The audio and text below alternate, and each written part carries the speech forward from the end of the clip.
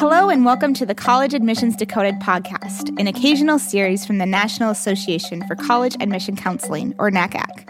NACAC is an association of more than 15,000 professionals who support and advise students and families through the college admission process. I'm Mary Stegmeyer, Assistant Director for Editorial Content and Outreach in NACAC's Communications Department. I'm joined today by three experts in the field of college admission. They are Tristan Black, Associate Director of Admissions at the University of Oklahoma. Happy to be here. Janaya Downing, Associate Director of Admission at Purdue University in West Lafayette, Indiana. Thank you for having me. And Rachel Fishman, Deputy Director for Research with the Education Policy Program at New America in Washington, D.C. Thank you for having me. Thank you all for joining me today. Let's get started. Your student has been accepted to college, or maybe even more than one college. Congratulations. But now the financial aid award letters arrive. What do they mean? How much aid are you really receiving? And what if it's not enough? Will you have to pay it all back? Our goal today is to clear up some of the many mysteries about financial aid letters. So let's start out by just defining what exactly is a financial aid award letter. It's a document that you receive either via paper or electronically that will provide information about the various financial aid support systems that exist at that university or college for a student. Usually they include things like grants, loans, scholarships, and other funding sources. Got it. And so you listed some terms. Rachel, can you kind of walk us through what some of the words are that families may see on there or students may see that they should be looking for when they scan that document? Sure. So we've done some research looking at lots of financial aid offers, and what they tend to show is that there's lots of terminology for the same thing. But the major things that you should be looking out for are that are on most financial aid packages are grants and scholarships. So any grants and scholarships are usually things that don't need to be paid back. Think of them as, free money. They might have certain terms and conditions tied to them, like GPA requirements from the institution or something like that. But this is just money that you should receive from the institution and will help reduce your total cost. Then you should be on the lookout for loans. These are going to be federal student loans, and they are going to have different terms and conditions. There might be some words like Stafford or unsubsidized or direct or subsidized. And so there's like little differences between these loans that you're going to have to research. And then usually the last pot of money will often be federal work study. And so federal work study, it's not going to appear on every single financial aid offer, but basically that is money that you can earn over the course of your time at the institution and use to help defray some of your indirect costs. So not necessarily tuition and fees, but things like your books, maybe some spending money, transportation money to go back home during winter break, stuff like that. So this sounds like all good information for students to have, but in reality, a lot of times these letters come across as pretty confusing. Where does the mystery come in with these letters? Where does the confusion crop up? So these communications come directly from the institution to the student. And as a result, each institution is kind of doing their own thing when they communicate aid. And so what we've discovered is that because there's a lack of consistency or no requirements or policy surrounding these financial aid offers or financial aid award letters, it has led to confusing jargon and terminology because institution A might call a federal student loan the federal direct subsidized loan, and institution B might just call it a Stafford subsidized low. Like they might not even call it a loan. Like there might have been a weird truncation on the line, and so maybe that it doesn't even have the word loan. And so it makes it really hard for students to be able to even compare consistently within the aid packages, dollar for dollar, like what loans am I getting from one institution, what grants am I getting from another institution. And Tristan has been nodding over here. Have you seen a lot of confusion among students when they try to decipher these letters? Yes, that's a common complaint that we get from students on the college side is, why do I see this on your award letter, but I don't see it on another college's? And how do I know what the difference is with all of these terms that Rachel was mentioning?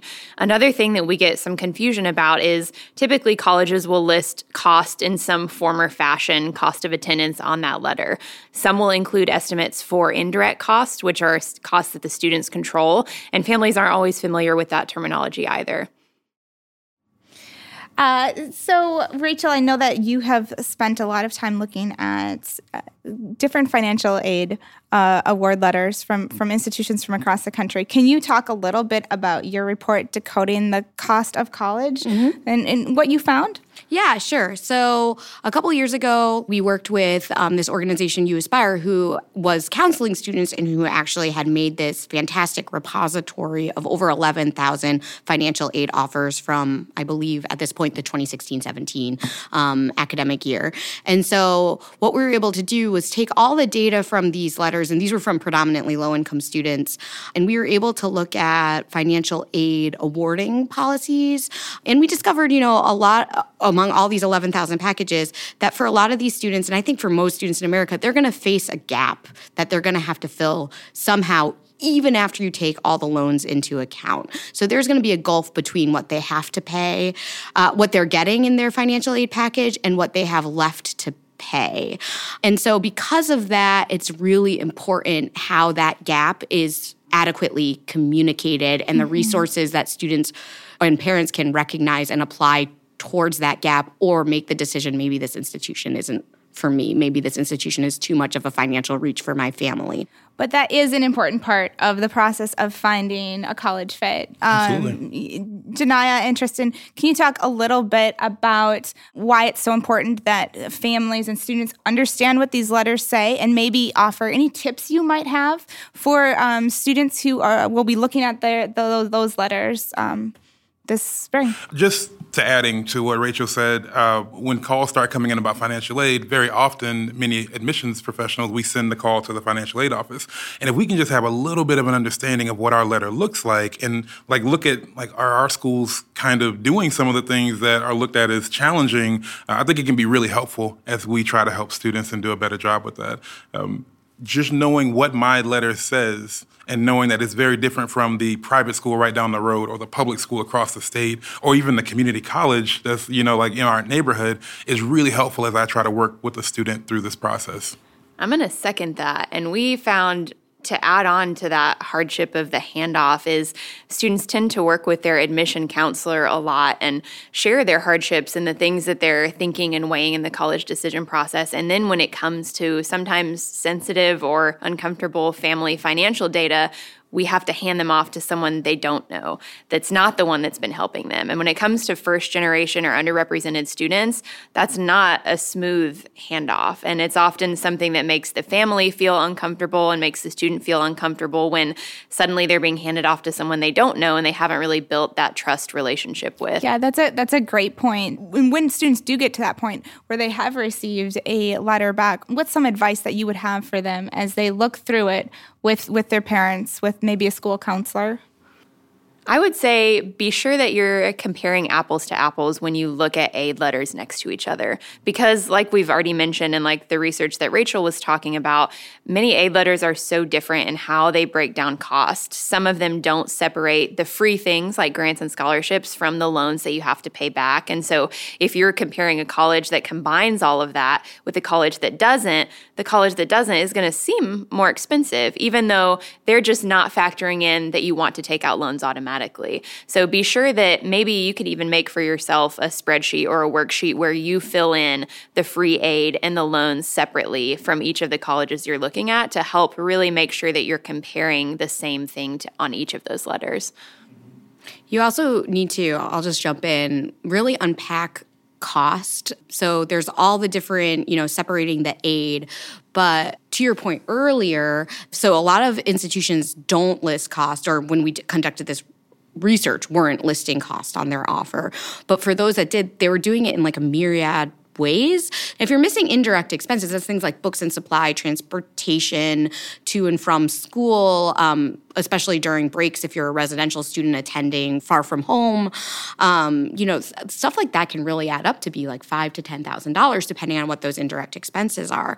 And so you need to try to accurately account for them, and the institution needs to and is required to at least have some estimates of what those are and must be able to provide them to the student. And so I think before taking any cost information for granted from the institution, you should probably either call the financial aid office or see if you can go online and make sure you get the full itemized cost of attendance and understand which of the costs are direct, which if you're a residential student, that's usually tuition and fees, room and board. The indirect expenses are transportation, books and supplies, and miscellaneous personal expenses. Yeah. And Rachel mentioned earlier the gap. Anyone chime in and tell me a little bit more about what the gap is and why it's so important that students be able to identify that in their letters? Yeah, I think so. The gap is essentially what's not met. So you have your grant and your quote unquote free money, and then you have your loans and such, and then you have this like area of like, okay, who's going to pay for that? And usually that can come from like savings, maybe like working while you're in college, it can fill that in. But usually those gaps are tremendous. Mm-hmm. It's not like $400 or $500 here or there. It's usually in the tens of thousands of dollars, and that brings students to like a realization sometimes like, oh my gosh, I applied to this school and never really took the time to really realize what that gap will look like for me. This is nothing negative towards a student or a counselor or a parent, but there's no other area in life where we do this. You know, we never like look at a house that's in the $10 million neighborhood and we know our budget is like $100,000. But with college, for some reason, we find ourselves doing that sometimes. And I talk to far too many students this time of year who I don't know their financial situation. We don't ask that when they come for a campus visit, but they go through that visit, they apply, they get admitted, we offer them scholarships, and then we get a call like this time of year, and it's like, oh, I have an unmet need of like, $15,000. And I'm thinking to myself, like, man, I wish I could have sat down with you as a financial counselor almost like when you were a junior in high school and talked to you about a few more of these pieces, because no college counselor or financial aid advisor wants to have that really challenging conversation because many of us have very limited resources to help that student. And we've also grown to like you a lot too. We want you to be there. We think you will be a rock star on our campuses, but both of our hands are tied collectively. So I think it's very, very important, going back to Rachel's point about those miscellaneous expenses, that can be so important to kind of understand about your financial aid picture and understanding what that gap looks like. Your miscellaneous expenses could be very, very different. I actually grew up in Florida and went to a school in the Midwest. So I had never owned a coat before, like a legitimate coat. Right. And then I went to college in Illinois, and that was $200 that was on no application. It was nowhere, but I had to pay that $200 to get a coat and then boots and like all these other things that the student who grew up in Illinois never had to think about because they had them in their closet. So knowing your story and knowing how big that gap can be for you, I think is very important. There's two calculations you have to make. You have to understand how much money you need to set foot on campus, because that is where all the money needs to be going, like immediately. Like if you don't have enough money to set foot on campus to pay your direct costs, you need to rethink probably everything. Or if it's going to be like cobbling together lots of money just to set foot on campus for that first semester to pay whatever tuition comes due in July and August, and it's like a major, like, you're hyperventilating because you can't make it work, like, that is going to require a call to the financial aid office, maybe to see what they can do. And then if they can't do anything, maybe a rethinking of your strategy, unfortunately. Like you're almost too far down the pike at that point. The other thing that I also want to point out that is going towards this growing gulf, we saw not a ton of institutions, but quite a few institutions, 15% of the institutions in our 500 that we looked at were putting a Parent Plus loan in their financial aid offer and zeroing out their financial aid package. Zeroing out meaning because they were combining all the aid together, not differentiating what was a loan, what was a grant, what was work study, it made it seem like the student got a full ride with this Parent Plus loan. Now, the important thing to remember about a Parent Plus loan is it is a loan from the federal government, but it operates very differently than a student loan. It is a loan that is made directly to the parent. The parent has to undergo a credit check in order to qualify. It is a minimal credit check. It does not look at your ability to repay. And it is not open for a lot of it doesn't have really the same it's almost like a quasi-private loan. It doesn't have a lot of the same consumer protections that federal student loans have. There needs to be awareness that it exists, but in terms of like if you're making a comparative spreadsheet or something like that, this is a source of money that should be sort of considered at the end, and any consideration towards it should be made by the parent because it's in the parent's name. It's not co-signed by the student. There's no way to require your student to pay it. It will ruin your credit as the parent if, like, even if you come up with some agreement for your student to pay it. It comes with a higher interest rate. There's like all these things. They can garnish your Social Security. It's not guaranteed money, just like student loans are. Like when it says you get $5,500 as a freshman in your financial aid offer, like you get $5,500. If it says you get $20,000 of Parent Plus loans in your financial aid package, you could fail that credit check and you could, like in August when it comes time to like get that money and pay for your tuition, and you're out of luck because your parent failed the credit check. It's not an entitled dollar amount. That is like a big one that I would flag, that I think institutions are really struggling with how to show how to afford the institution. And so they've started putting this loan in more and more, relying on this loan more and more without thinking about perhaps the ethical implications and what that maybe means for the families when in the decision-making process. So Tristan, we want to make sure that our students are looking out for the Parents Plus portion of their letter and really understanding what that means and understanding sort of the implications for that. Are there other pieces that you would sort of flag as things that every family should look at or consider when they're reviewing those letters?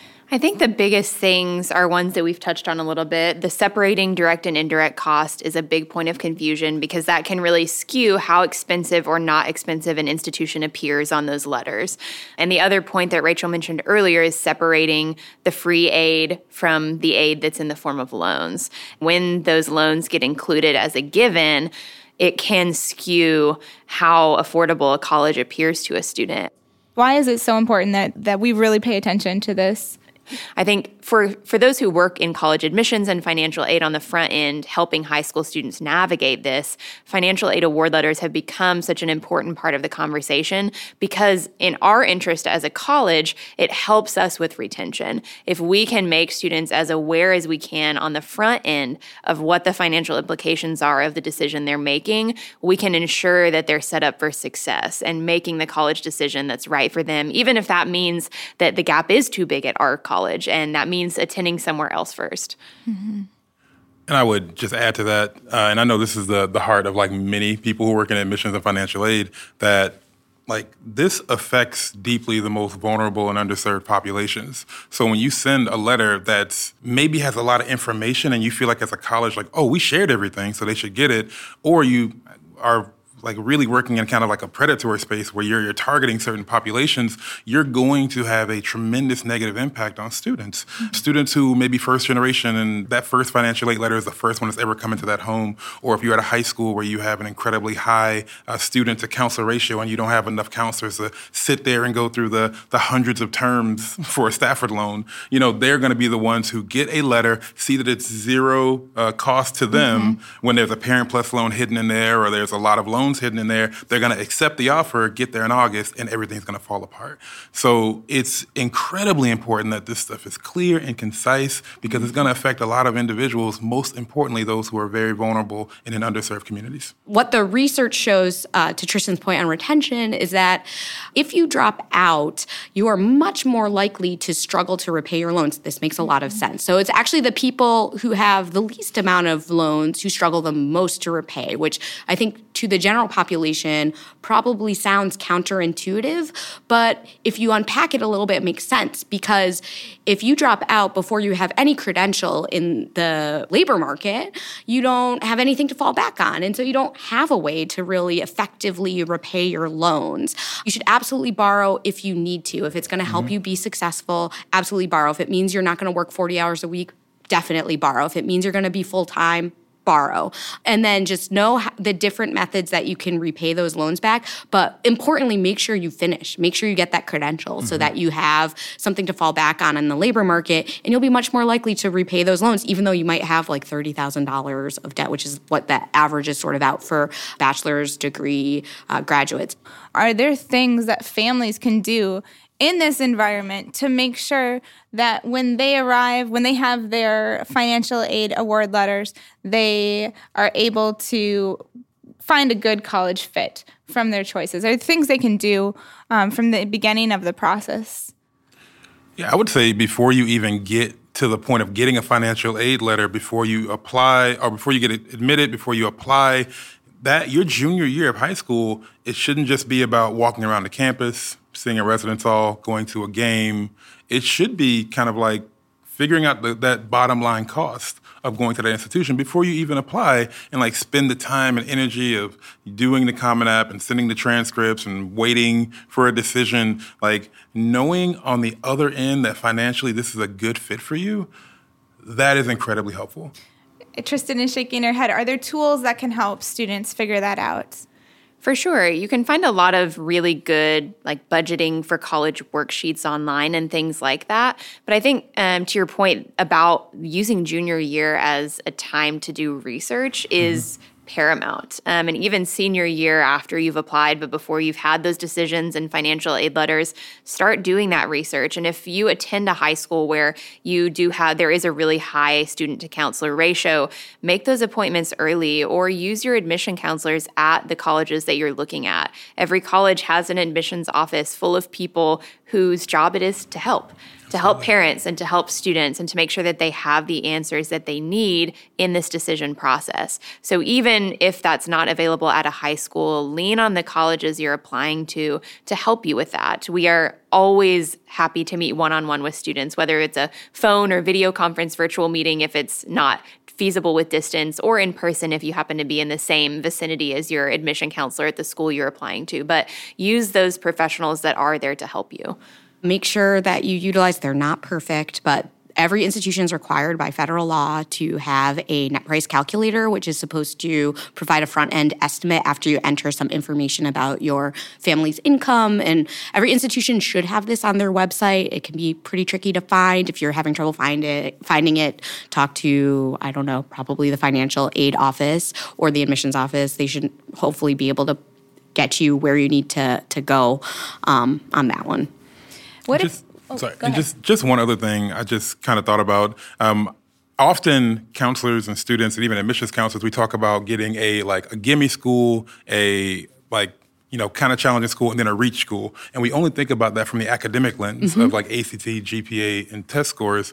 But it would be really great if we started looking at it from the financial lens of like a guarantee, like we can afford this no matter what.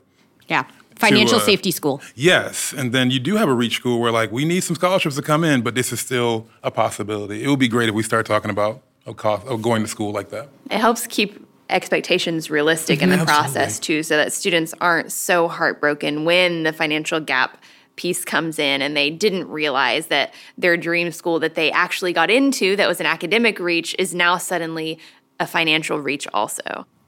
I think that is our time for today. Thank you, Tristan, Janaya, and Rachel for a terrific conversation, and thank you all for listening. Please leave us a review and rate us on iTunes, as your feedback helps shape the show. Thanks for joining us for this episode. I'm Jane Kathleen Fronash, president of NACAC. College Admissions Decoded is a podcast from NACAC, the National Association for College Admission Counseling. It is produced by Lantigua Williams and Co. Cedric Wilson is our mixer. Emma Forbes is the show's assistant producer. If you would like to learn more about NACAC's guests, our organization, and the college admission process, visit our website at www.nacacnet.org.